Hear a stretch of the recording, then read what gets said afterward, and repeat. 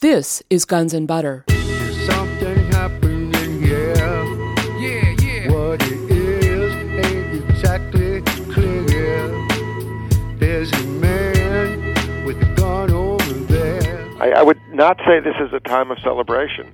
I would say this is a time to get us active, to be fighting for fundamental rights.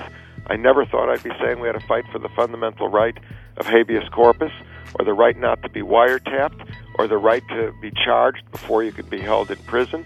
I would never have thought I'd have to say that, but this July 4th is really a time to say these are the rights we have as people, and we are determined to get them back. I would say it's a very, very dark time in terms of the protections of the Constitution and the amendments, both in terms of individual liberty as well as in terms of the restrictions on governmental power. And it's really a time to energize ourselves and say, we will not let this Constitution and the rights embodied in it be taken from us. I'm Bonnie Faulkner. Today on Guns and Butter, Michael Ratner. Today's show, the Declaration of Independence, the U.S. Constitution, and the Bill of Rights. Michael Ratner is president of the Center for Constitutional Rights, a nonprofit human rights litigation organization in New York City. He has led the center in its aggressive legal fight against the post-9/11 violations of civil liberties by the Bush administration. He was part of the small group of lawyers that first took on representation of the Guantanamo detainees in January 2001, a case that went to the Supreme Court where a major victory was won in June 2004. The Center for Constitutional Rights has also filed cases on behalf of Bagram detainees challenging the Military Commissions Act that purportedly abolishes the writ of habeas corpus. He and his colleagues continue to represent hundreds of Guantanamo detainees and coordinate some 500 attorneys across the country on their behalf. Michael Ratner, welcome. Nice to be here, Bonnie. Well, it's July the 4th, 2007, another July the 4th that everyone's going to be celebrating, and of course that was the date of the Declaration of Independence, July the 4th, 1776.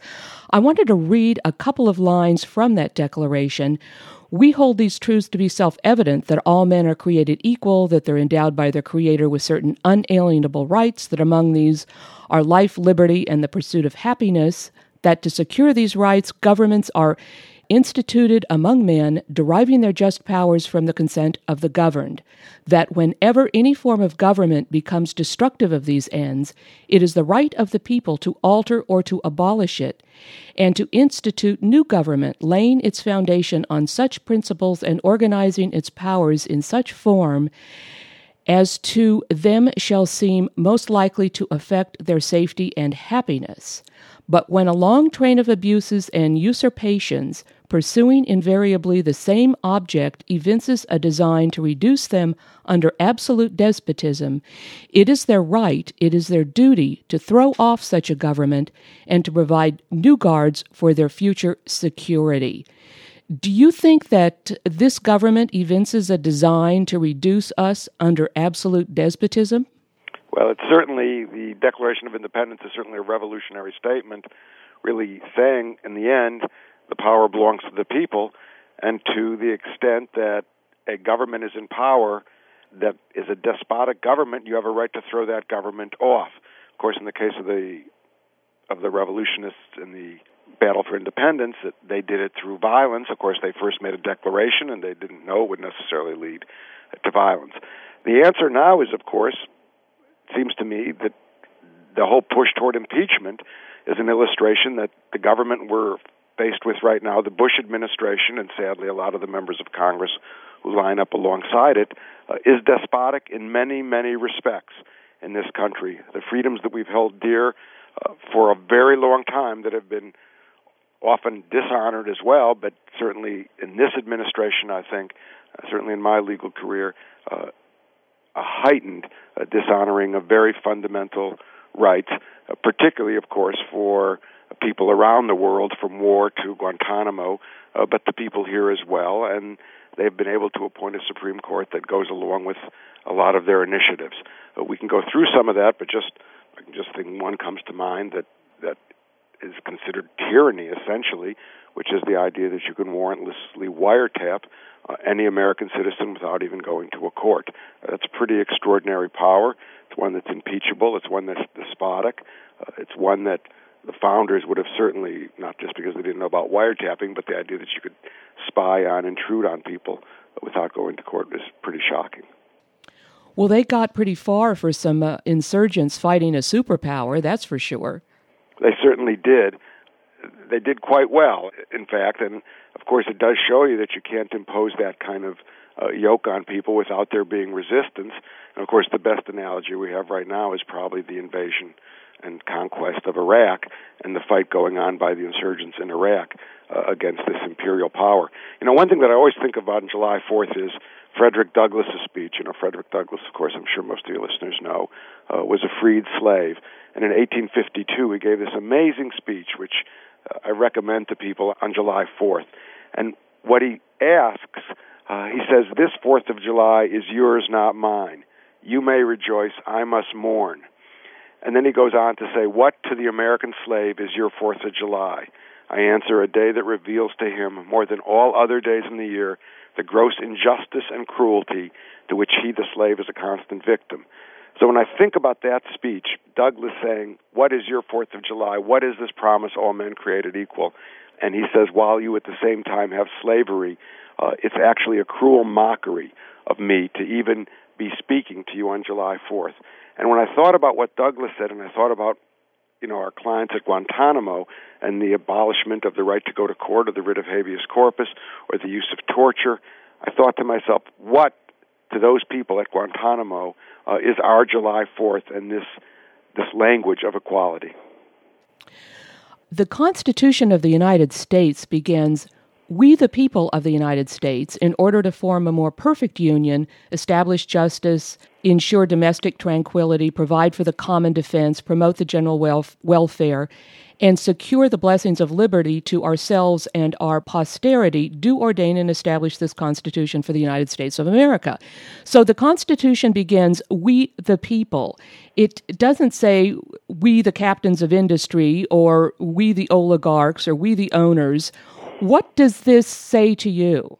Well, of course, you know, I think as probably a lot of us know, the Constitution was written by white men who were very property.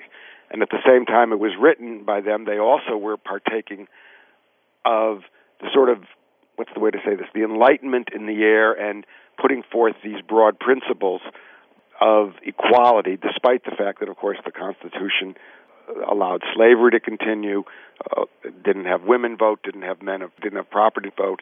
So it was an unequal document in its inception, but it had language that really talked about the foundation of liberty as being we the people. And it's a crucial phrase, just as you used a similar phrase in the Declaration of Independence. It really means in the end, it's not, as you said, the captains of industry who have the power. It's not even the representatives in Congress, it's not even the president, and it's not the Supreme Court. But power stems from the people, and government is there to guarantee issues like equality to people.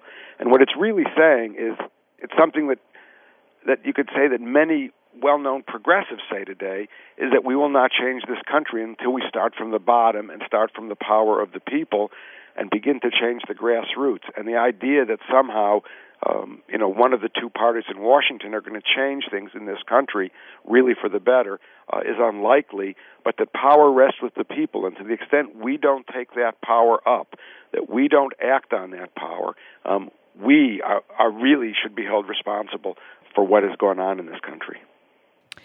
And, of course, the Constitution included 7 articles. It set up the balance of power, the legislative branch, the executive branch, the judicial branch, which were supposed to share power. But, of course, there was no Bill of Rights, and that came a little bit later as 10 amendments to the Constitution. And I thought we might go through a lot of those amendments in the Bill of Rights and see where we're at presently.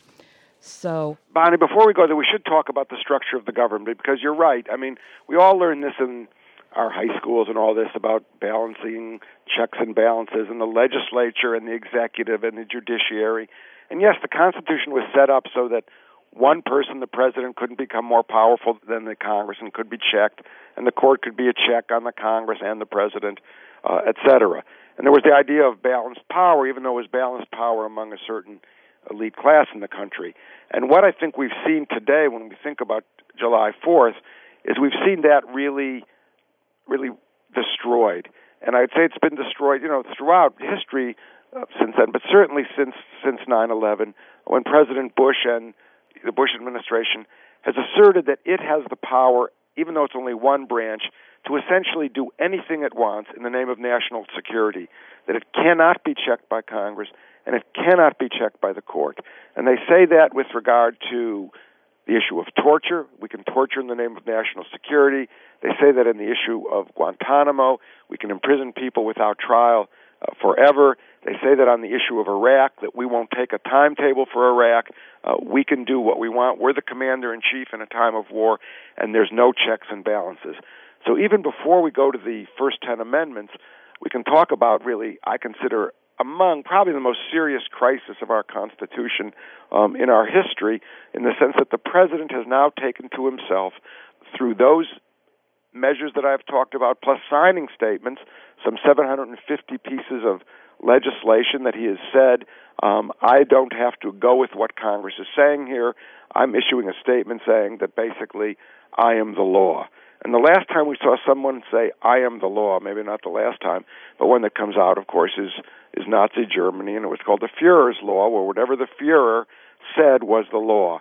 And that's essentially what President Bush has asserted through signing statements and the other instances.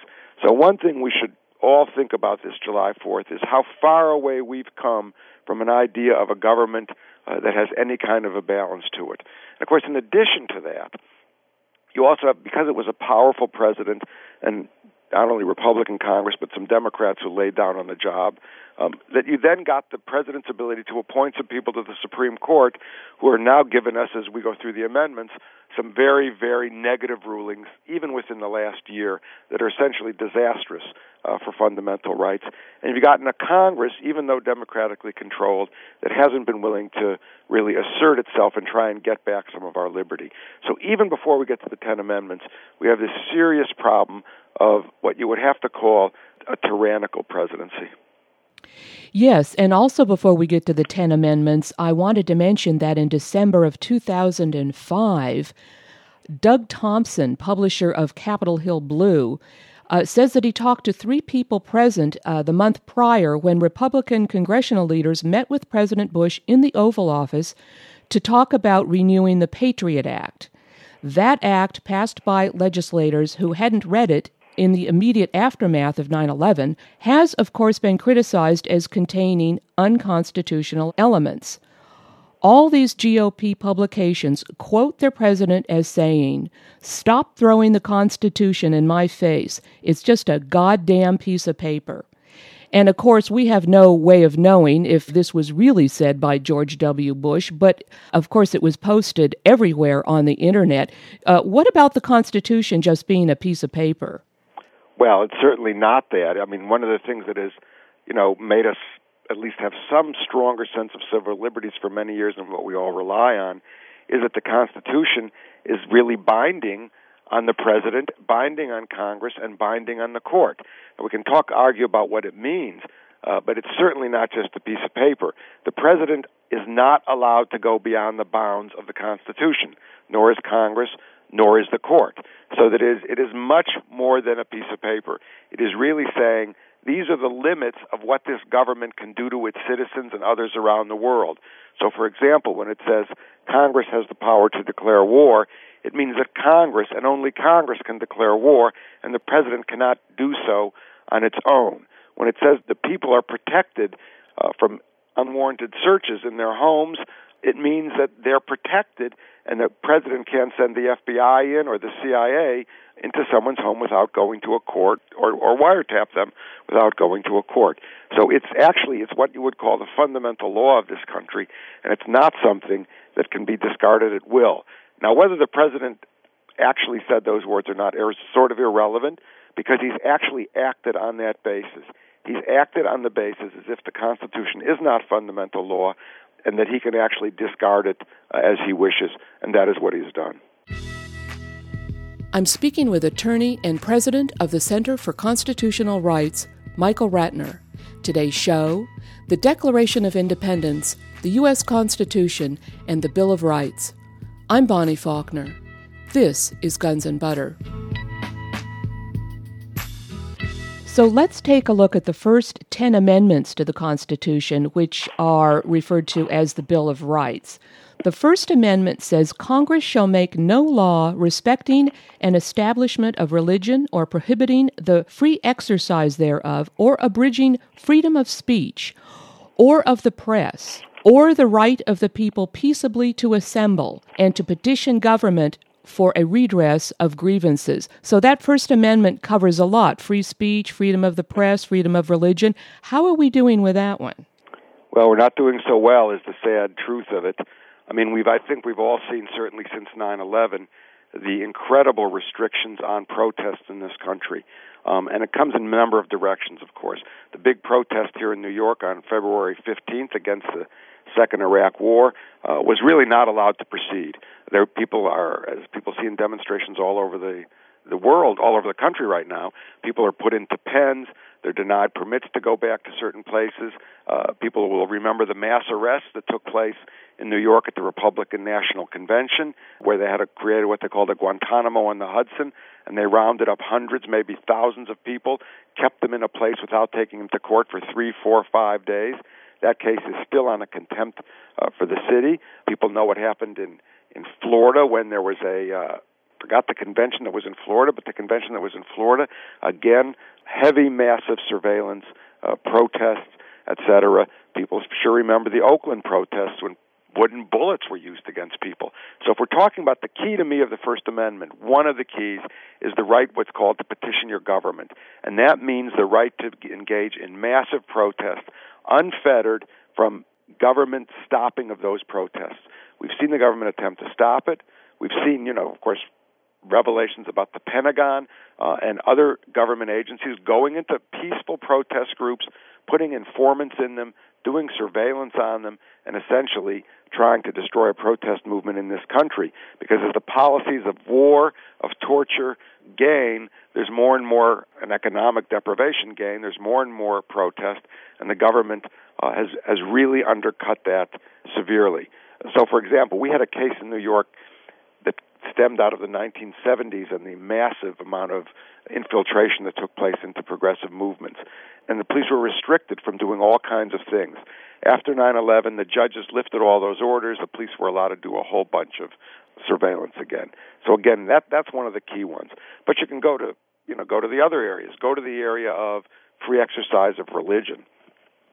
Now, what that means is two things. One is you have the right to exercise your religion, but that amendment prohibits the government from exercising a particular state religion. The people who wrote the Bill of Rights were in part fleeing for religious freedom initially, and they didn't want the state involved in religion. And of course, under Bush, we've seen much more involvement of the state in religion. And you've seen social programs that go to religious groups that are called, this whole way of getting social work and so-called good works done through religion and through religious groups. You've had cases in the Supreme Court that have said you can use school facilities now for religion. And you had a case this year that was a real shocker. Normally, in the normal circumstances, a taxpayer, you or me, can't complain about the way government money is allocated. That has to happen through the election of our government officials or our Congress. There is one exception, or there was one exception. If the government was funding religious activities or arguably religious activities, taxpayers had the right under the First Amendment to challenge those activities. This year, Supreme Court, 5-4, said that taxpayers don't have that right to challenge government-funded religious activities, and that therefore, essentially, the government is going to be free to do that. So on both freedom of religion, on the right to protest, we're in trouble in the First Amendment. There were a couple of other interesting First Amendment cases this year in the Supreme Court that indicate how far down the road we've gone into a bad place. I'm sure people remember this case. A student, a high school student, when he was out of school, outside the school, held up a sign that said, "Bong hits for Jesus." What it meant, no one could really figure out, but the school disciplined him, even though he was outside the school holding the sign up. And it went to the Supreme Court, again, 5-4 decision. The student had asserted he had a First Amendment right to say it. The Supreme Court, 5-4, said no, he did not. And some of the justices even said there's no First Amendment rights at all involving students in high schools. So, again, a serious cutback on First Amendment rights. And then, what they do is, what's fascinating about the First Amendment is they protect the First Amendment rights of corporations to do certain kinds of First Amendment activities that they might not give you or me. So, for example, a case that, again, was decided in the Supreme Court said that in political campaigns, corporations can give as much money as they want to issue-oriented advertising. And they can even mention the name of a candidate just so they don't tell us how to vote. So if the corporation likes smoking, for example, and it wants to put up a sign that says, this candidate is in favor of gun control. We think gun control is a terrible idea. Corporations have now unlimited funds to be able to, or lobbyists, to fund that kind of campaign. So it's like the First Amendment with a vengeance, whereas if you give money to a political campaign of a particular candidate, you're very limited. So what it really does is it increases the powers of those who already have money to get their issues heard. So what we have is this odd situation where First Amendment rights of us who are doing protests, of us who, like this high school student, are being limited, but the First Amendment rights of those who want to spend a lot of money to get their message across are actually being amplified. In addition, the freedom of religion, it wasn't so safe to be a Muslim after 9/11. They were being rounded up, weren't they? I'm glad you brought that out. They did that, of course, less explicitly than the Supreme Court saying you can round up Muslims, although we did have one case that relates to that. But, we at the center represented hundreds of Muslims who were rounded up after 9/11, and they were rounded up only, really, because they were Muslims from particular countries. Even though they had done nothing wrong, they were out of status on their green cards, but they decided we're going to arrest and hold Muslims as terrorists. And that's what they did. And in one of the cases the center brought, called Turkmen, the judge actually held that you could, in a discriminatory way, the immigration authority could actually, in a discriminatory way, decide to round up people who were out of status solely based on their religion or any other reason. So that was clearly a major crackdown. So it is a bad time in this country, without question, to be a Muslim. And of course, there's been many criminal cases that have been brought against Muslims, many of them just complete failures or setups by the government. So I think to be a Muslim now in this country is to be under suspicion, and in that sense, the First Amendment is really not protecting the free exercise of religion. Now, what about freedom of the press? When all of the mainstream media, TV, cable, radio, etc., is owned by major corporations and some defense contractors, of course, we have freedom of the press on a smaller scale, certainly the Internet, little local newspapers, volunteer programmers, say, such as myself. But what do you think of freedom of the press? We've said this for a while, that the concentration of our media in major corporations and wealthy corporations has made freedom of the press really illusory in many, many respects. What good does it do to me to stand, in Central Park or to give an Internet article? Sure, it reaches some people, but nothing like the major media reaches. And so our influence is very, very limited. When they wrote the First Amendment, obviously, freedom of the press was quite different. There was a much bigger marketplace of ideas. There wasn't the corporate concentration. There wasn't radio or TV, obviously. Newspaper towns had 10, 20 newspapers in them. So there was, huge contending ideas and forces. People would go around the country speaking. Again, money didn't really control the media.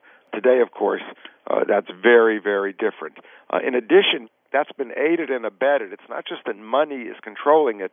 The money controlling it has been aided and abetted by by the government, the courts included, which have allowed media concentration to continue.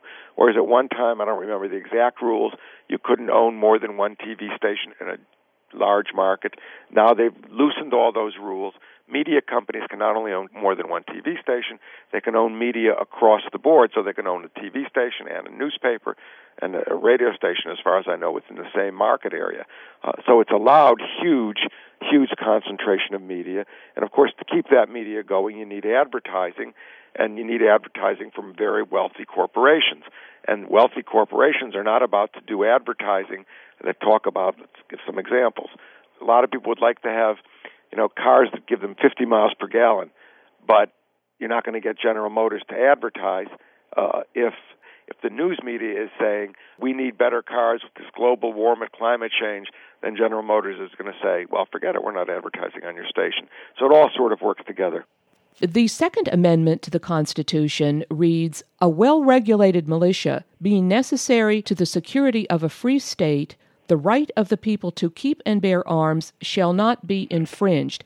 Now, what was the intent of this? This wasn't so that people could run around hunting wildlife, was it? Wasn't this the right to resist tyranny? Was that the intent? What do you think? Well, I think that's right. I mean, this was not about the individual right to bear arms. This was about militias, and at that time they didn't have a standing army, and the right to call up a militia to protect the republic or to put down an insurrection or if there was a problem. It wasn't about the individual right to have guns in your house for personal protection. At least that's what I think. Now, there's obviously a lot of debate around this among scholars, and so far the National Rifle Association has been winning that debate in Congress and otherwise, and not necessarily winning it because they're right, but winning it because they've been able to intimidate members of Congress about this issue. And it is a strong issue in this country, and they base it on, the frontier mentality and everything like that. So it's very hard to go against the National Rifle Association. But certainly the Second Amendment did not mean that individuals had a right as an individual matter to bear arms.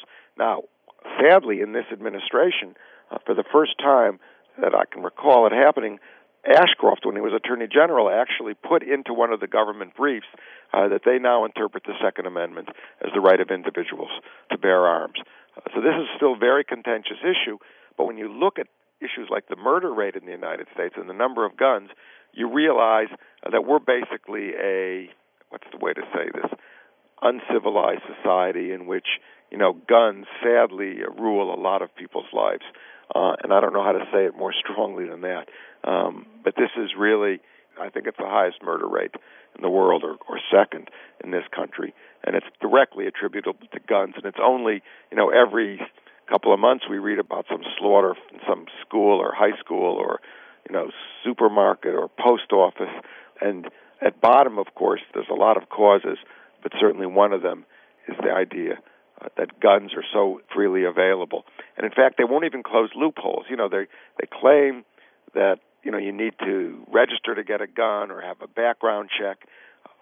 But then you find out that, well, yes, you need a background check, but at gun shows, which go on all over the country, you don't need it. You can just buy the gun from the guy at the gun show. So huge exception. Secondly, obviously, if you go into a gun shop and give a background check, you walk out of the gun shop, and on the next corner, you just sell the gun to the guy who wants the gun illegally, but you sell it. So we're not close on this issue, in my view. And the Second Amendment has been, I think, completely stood on its head. I don't think anybody in their right mind would really say that it's meant that individuals can have guns. Now, there's one thing I want to say about this, because, it's one thing what the Constitution meant when it was written, and it's another thing to what it should mean today. Let's even assume the Constitution meant when it was written that individuals could own guns, and even though they were for purposes of the militia. Does that mean that it should be interpreted in that light today in a situation where massive violence has ensued because of the illegalities around guns and that there should be no restrictions? It obviously doesn't. The Constitution has to be interpreted in a contemporary way. An example of that, of course, was slavery, the women's right to vote. Of course, there were amendments put in on that to change it. But you can't just say, because the original the intent of the framers was X, that we should be hidebound by that intent today. And, of course, there's very conservative members of the Supreme Court who say that we're not going a whit beyond what it meant when the Constitution was passed in late 1700s. Now, as you pointed out, there was no standing army in those days, and they were referring to militias. But if that amendment was written in order for people to be able to resist a tyranny, how would that play out today? I mean, obviously, you can't resist the government with a handgun. I don't know what to think of that. Well, that's a good question you raise. I know in the 60s and the 70s, there were groups of progressives and radicals who felt that, they had a right to arm themselves against the state for self-defense. I mean, I think, the Black Panthers thought that, and other groups thought that. And so there's arguments about that. And my own personal view is that, you're not going to overthrow this government or change this government with handguns, as you seem to indicate. And I think that's right. And so I still would rather see a safer society with fewer guns, feeling that you're not going to have in this country happen 100,000 people get guns and, mob the White House. That's just not, that happened in the French Revolution. But that's not today. I mean, the weapons and power of the government are so much stronger than a bunch of handguns, machine guns, or otherwise.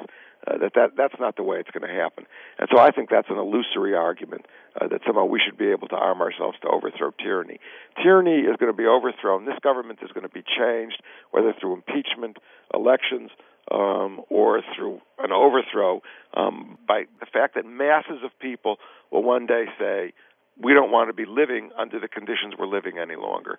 We think, whether you call it no health care, bad schools, 2 million prisoners, all of those issues will someday seep into the consciousness of masses of people in this country, and they might be able to actually then change a government that really doesn't reflect what the masses of people want. I'm speaking with attorney and president of the Center for Constitutional Rights, Michael Ratner.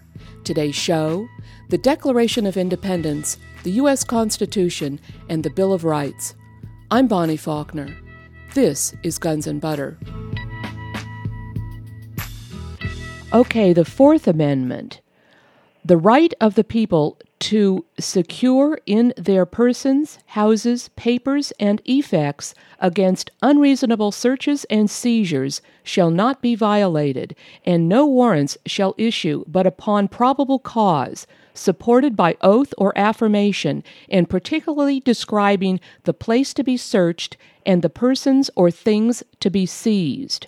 How are we doing with the Fourth Amendment? Well, we could spend the whole hour on this one, because there isn't much left. And as I opened the show, I talked about warrantless wiretapping, and that's the question of whether, or electronic surveillance, whether the government can wiretap this conversation or any other conversation on the telephone, whether it can wiretap my calls abroad, whether it can look at my email, and that's a Fourth Amendment protected communication I'm having with you, the right to not have my words essentially searched and seized by the government, or my email, and that's just one part of it.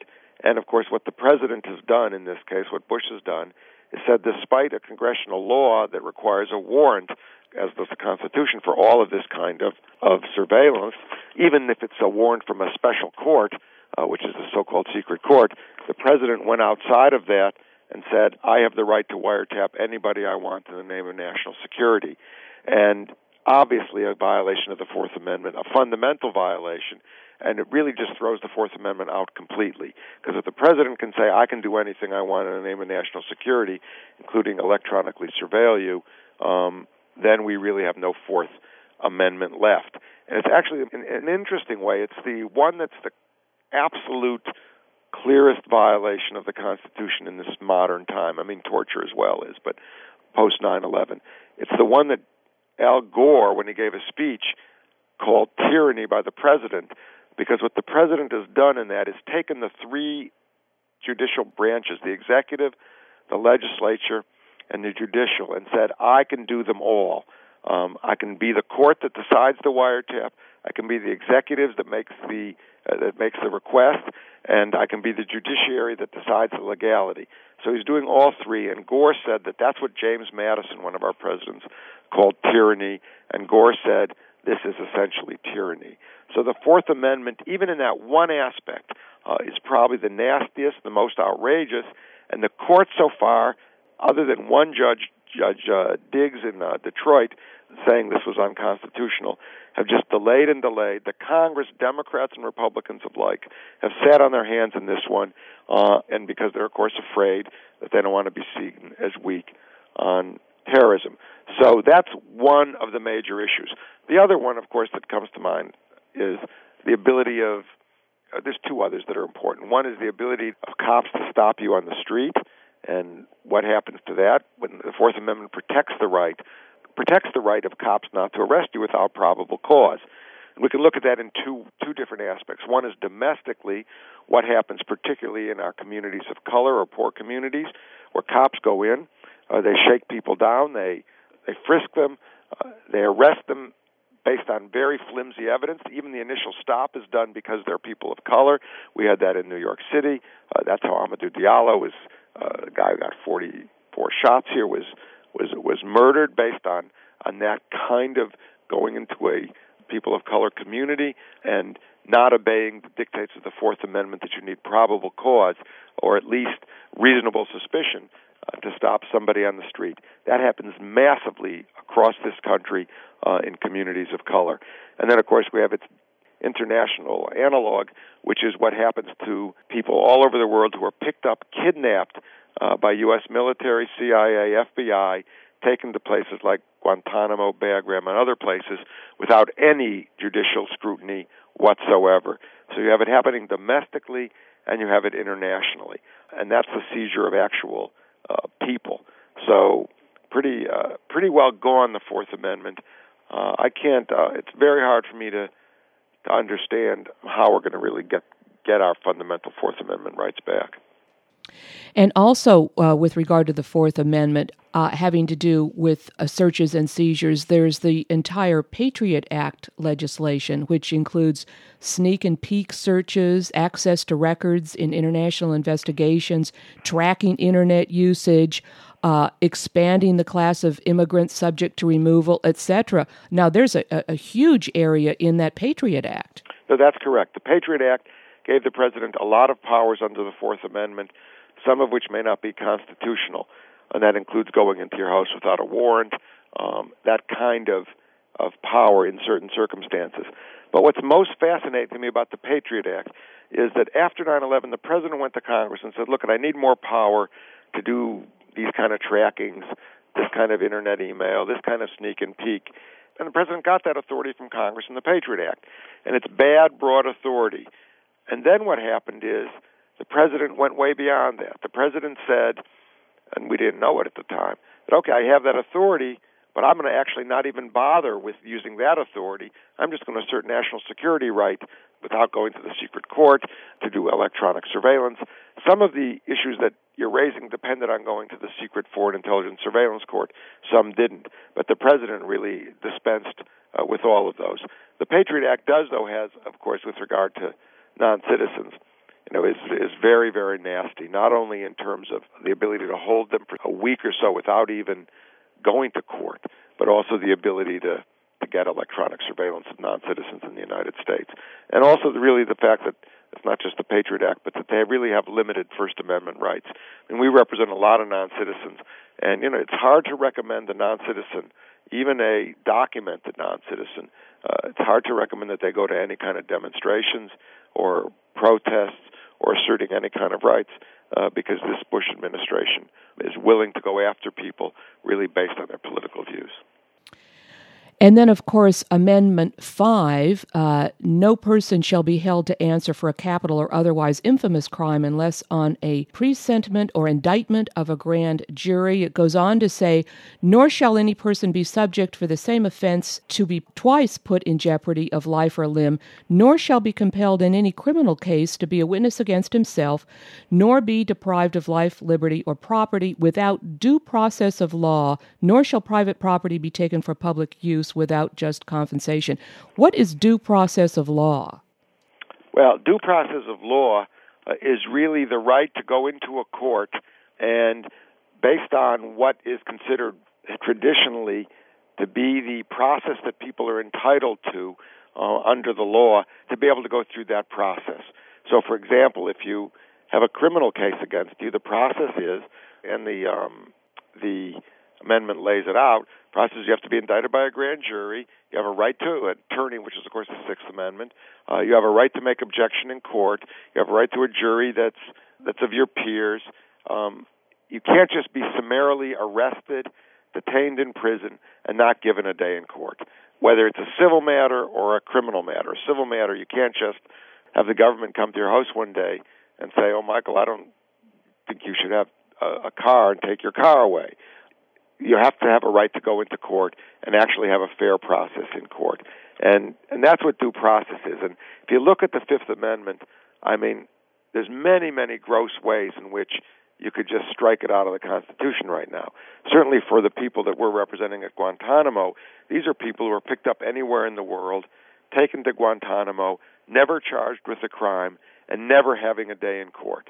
Not just about habeas corpus, but never being charged with a crime. So they're not, the Fifth Amendment isn't being applied to them in any way whatsoever. The government would argue they're not U.S. citizens, are being held outside the country, they have no Fifth Amendment rights. But of course that has yet to be seen, and the idea that the Bush administration can pick up any non-citizen anywhere in the world and hold them outside of the Constitution and the Fifth Amendment is pretty nasty stuff. And obviously then, so that's the biggest, grossest, most open and notorious way the Fifth Amendment is now being violated. The right to due process, the right to have a day in court, is with people like those at Guantanamo. But obviously, on another level, in this country, the Supreme Court has been particularly poor on protecting the rights of people, criminal defendants in particular, to get competent counsel, to have juries of their peers. So you have like lawyers who slept through part of their trials, the people still getting the death penalty. You had a recent case in the Supreme Court where a guy who was sentenced to a very long sentence was misadvised by the court on the number of days he had to appeal. The case goes to the Supreme Court, and they say, well, tough luck, even though it's not your fault. So you've had a lot of fundamental rights of people in this country to due process and to the Fifth Amendment stripped. And, of course, wealth plays a huge issue in that. People who have money obviously get much better lawyers and do much better in court than poor people who often don't have good lawyers and get convicted very, very, very readily. I'm speaking with attorney and president of the Center for Constitutional Rights, Michael Ratner. Today's show, the Declaration of Independence, the U.S. Constitution, and the Bill of Rights. I'm Bonnie Faulkner. This is Guns and Butter.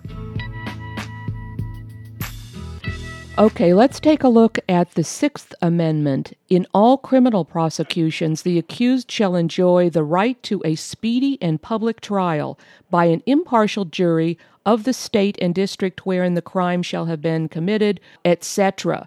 How are we doing with regard to speedy trials? Well, we have people who languish a very long time, and of course, again, in the post-9/11 period, we don't give trials at all to hundreds of people who we are now holding in what you would have to call preventive detention, although I'm not sure what it's preventing, all over the world, and we're not giving speedy trials at all, and we're generally not giving them attorneys at all. And I think that's just, it's appalling. Everybody thinks it's appalling. And, of course, as I mentioned, even in the Fifth Amendment due process context, even in this country, with criminal defendants, a lot of them are not getting competent counsel. A lot are obviously there's places that are more enlightened on that issue and have very good legal aid systems for poor criminal defendants. But there's a lot of places, Texas, Bush's state being one of the major ones, where even death penalty defendants oftentimes have lawyers who are really ill-prepared and in many cases have actually rarely, if ever, tried such serious death penalty cases. And so they're not getting competent counsel. Then you have people on death row who've been there 20 or 30 years and still trying to get their day in court to get their convictions looked at. And in the case of Mamiya, the man on death row in Pennsylvania, he's been there 25 years. His case was finally argued in the Third Circuit Federal Court with some very good issues that may eventually either get him a new trial or release him, and yet it took him 25 years. So I wouldn't call that speedy. And, of course, the Sixth Amendment goes on to say, and to be informed of the nature and cause of the accusation, to be confronted with the witnesses against him, to have compulsory process for obtaining witnesses in his favor, and to have the assistance of counsel for his defense. Now, these Guantanamo people haven't even been charged with anything. None of the above, right. They don't know the charges against them. They don't get confronted with the witnesses. There's a little sort of mock military thing, but when they ask to cross-examine the witness or see the witness, they can't.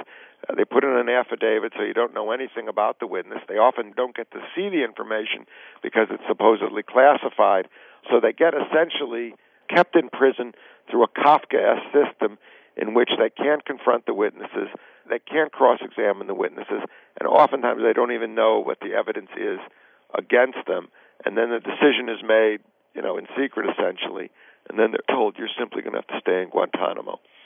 And you're also allowed to use evidence from coercion and torture in those cases. So clearly, in the Guantanamo cases, none of the Sixth Amendment rights are there, and you don't have an attorney in those cases. And then, of course, the Seventh Amendment has to do with the right of trial by jury. This right shall be preserved. Well, these guys aren't getting jury trials, are they? No, none of the Guantanamo people have jury trials. And I mean, the government's argument here is that the Fourth, Fifth, Sixth, and Seventh Amendments simply don't apply to people like those at Guantanamo. Why, I am not sure. I mean, they claim is they're picked up outside the country, they're kept in places outside the country. But the question you have to ask yourself, is your right to a trial, is your right to charges, is your right to an attorney, is your right to a jury dependent on the fact that the government decides to keep you outside rather than bring you into the country? It certainly seems that it should not to me, and it certainly seems that way to a number of judges who've tried to write on this. But so far we haven't won on those issues. But the sad part is, if we don't win on those issues, we're looking at a model for the future in which something will have fundamentally changed in the country. The idea that you could give the executive the power to pick up people anywhere in the world and hold them forever is something that really is unheard of in my view. And it has its root that you couldn't do that in the Magna Carta from 1215. That the king, the executive, cannot simply pick up people and hold them forever. And that's why the Fourth, Fifth, and Sixth, and Seventh Amendments are in our Constitution. Now, in our prior show, we talked at length about how the courts had decided that the statutory right to habeas corpus, that is, to challenge your detention in court, for non-citizens has been thrown out. And where we left it last time was the question as to whether or not non-citizens had a constitutional right to habeas corpus. And I notice in the newspaper, the Supreme Court, it said the Supreme Court has reversed itself and will rule on Guantanamo detainees and their right to access federal courts rather than military tribunals. Does the Constitution protect the detainees? Is that the question that the Supreme Court is going to decide? Yes, very close to what the question is. The question is, does the Constitution give the right of habeas corpus to people at Guantanamo Bay, Cuba? And twice the court had ruled that it does under a statute, but Congress then took away the statute, and now we're down to the bare Constitution, which says the writ of habeas corpus shall not be suspended except in cases of rebellion, invasion, and none of those are the present cases. So the question is, does it apply to people at Guantanamo? And what the court did at first in April of this year, it said we're going to pass on that issue. We're going to let's see what happens with the process, some other process Congress set up, and we don't want to pass on that issue. In the interim, the Bush administration was so off the wall, in my view, saying that we're not going to give these people any rights at all, we're going to start cutting back on their rights to an attorney, et cetera, that the court said, well, maybe we'll reconsider this, and now it takes 5 justices to reconsider an issue that they've already turned down. 5 justices said, we're going to hear this case. Now, does that mean we're going to win? You can't say for sure, but it's certainly a hopeful sign after 6 years in prison for our clients, never having gotten into court yet, that the Supreme Court may in the fall actually decide in our favor after hearing argument, or in favor of our clients. But we don't know, actually. We're just hopeful. But the fundamental issue is, does the Constitution apply to Guantanamo?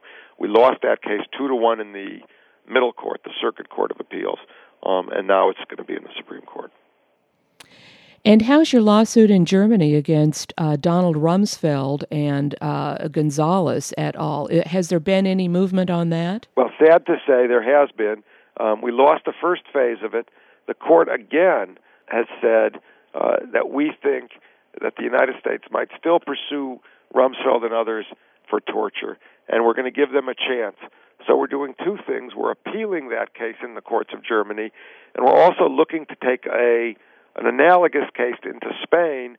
It'll be slightly different. In Spain, we actually probably have a better chance right now because we have 2 Guantanamo detainees in Spain who were Spanish citizens who were tortured in Guantanamo, and we did not have that in Germany. We didn't have any German nationals at that point. And so we probably have a much better chance in Spain now of holding jurisdiction in Spain. But it's still, for all of us, to me, it's just an amazing situation we're in, where we have an administration that can pick up people anywhere in the world, hold them forever without trial, torture them, wiretap all of us, diminish protests, and yet no one in this administration is being held accountable, not by the Congress, not by the courts, and not yet by where we began this program, we the people. And also, where in the Constitution does it say that cruel and unusual punishment is against the Constitution? Is that in one of the amendments? That's the 8th Amendment to the Constitution. It says that it prohibits cruel and unusual punishment. The Supreme Court has limited that in many ways, one of them being to, sentencing situations. And the question is whether it applies to people like those at Guantanamo. First, there's the issue of does it apply at Guantanamo, but secondly, there's the issue of does it apply if the person hasn't been sentenced yet. It would seem to be a very technical reading to say it doesn't. But that cruel and unusual punishment, that prohibition is reflected in treaties the United States has signed, the Convention Against Torture, statutes that have been passed pursuant to that treaty, the Geneva Conventions and its prohibition on torture and inhumane treatment. Those are all part of our Constitution because part of the Constitution itself says treaties shall be the supreme law of the land. And so that those treaties we've signed, which contain similar prohibitions to cruel and unusual punishment of the 8th Amendment, are again part of our Constitution. And torture, inhumane treatment, cruel, inhuman, and degrading treatment, just flatly prohibited. So on this July the 4th, 2007, Michael Ratner, how would you sum up our Constitution, our Bill of Rights, our Declaration of Independence that we're celebrating this July the 4th? In terms of where we're at now, where we've been, what would you say? I would not say this is a time of celebration. I would say this is a time to get us active, to be fighting for fundamental rights.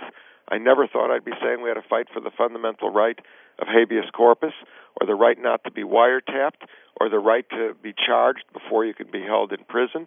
I would never have thought I'd have to say that, but this July 4th is really a time to say these are the rights we have as people, and we are determined to get them back. I would say it's a very, very dark time in terms of the protections of the Constitution and the amendments, both in terms of individual liberty as well as in terms of the restrictions on governmental power. And it's really a time to energize ourselves and say, we will not let this Constitution and the rights embodied in it be taken from us. And one last thing. Impeachment, the process of impeachment of the president and or the vice president is part of our Constitution, and yet the Speaker of the House, Nancy Pelosi, says that impeachment is off the table. Does she have that right, I suppose, as the Speaker of the House? Well, she certainly does not have that right. I mean, John Conyers, who's the House Judiciary Head, could decide to initiate it on his own, but he apparently is taking his direction from Nancy Pelosi. Look, I'm deeply disappointed, obviously, in the Democrats. We haven't been able to win habeas back yet. We did very little about the war. Guantanamo is still functioning, and there's been not one serious hearing in Congress to look at accountability of any of the president's violations of the law. To lead to impeachment, you should have serious hearings on what the president and the Bush administration have done. The Democrats have said they're not going to look backwards, they're looking forward. Well, that doesn't make any sense to me. You can't look forward without looking at what this administration has done and what these laws still are. So I'm angered that impeachment is off the table. It's one of the clearest cases, I think, for impeachment that we've probably had in our history.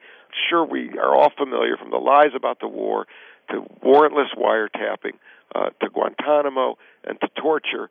We've become an embarrassment not only to our own people and our own values and Constitution, really, but around the world. And this is a July 4th when we ought to call for a renewal, really, of the moral authority of a vital, vital Constitution and Bill of Rights. Michael Ratner, thank you very much. Thank you for doing this. It's a great idea to do. There's something happening here. Yeah. What it is ain't exactly clear. There's a man with a gun over there. You've been listening to attorney Michael Ratner. Today's show has been The Declaration of Independence, the U.S. Constitution, and the Bill of Rights. Michael Ratner is president of the Center for Constitutional Rights. He recently filed his second criminal complaint in the courts of Germany against Secretary of Defense Rumsfeld and other U.S. officials, seeking the initiation of criminal prosecutions against them for the Abu Ghraib abuse and torture, as well as for their actions at Guantanamo. The Center for Constitutional Rights has also successfully challenged sections of the Patriot Act and is litigating a major lawsuit on behalf of post-9/11 immigration detainees in the U.S. Michael Ratner has been adjunct professor of international human rights litigation at the Columbia Law School, lecturer at Yale Law School, and former president of the National Lawyers Guild. Visit the website www.ccr-ny.org. That's ccr-ny.org. Thanks to Todd Fletcher and Mickey Huff for research assistance. Guns and Butter is edited and produced by Bonnie Faulkner and Yarrow Mako. To leave comments or order copies of the show, email us at faulkner@gunsandbutter.net. That's FAULKNER @gunsandbutter.net. Or visit our website at www.gunsandbutter.net.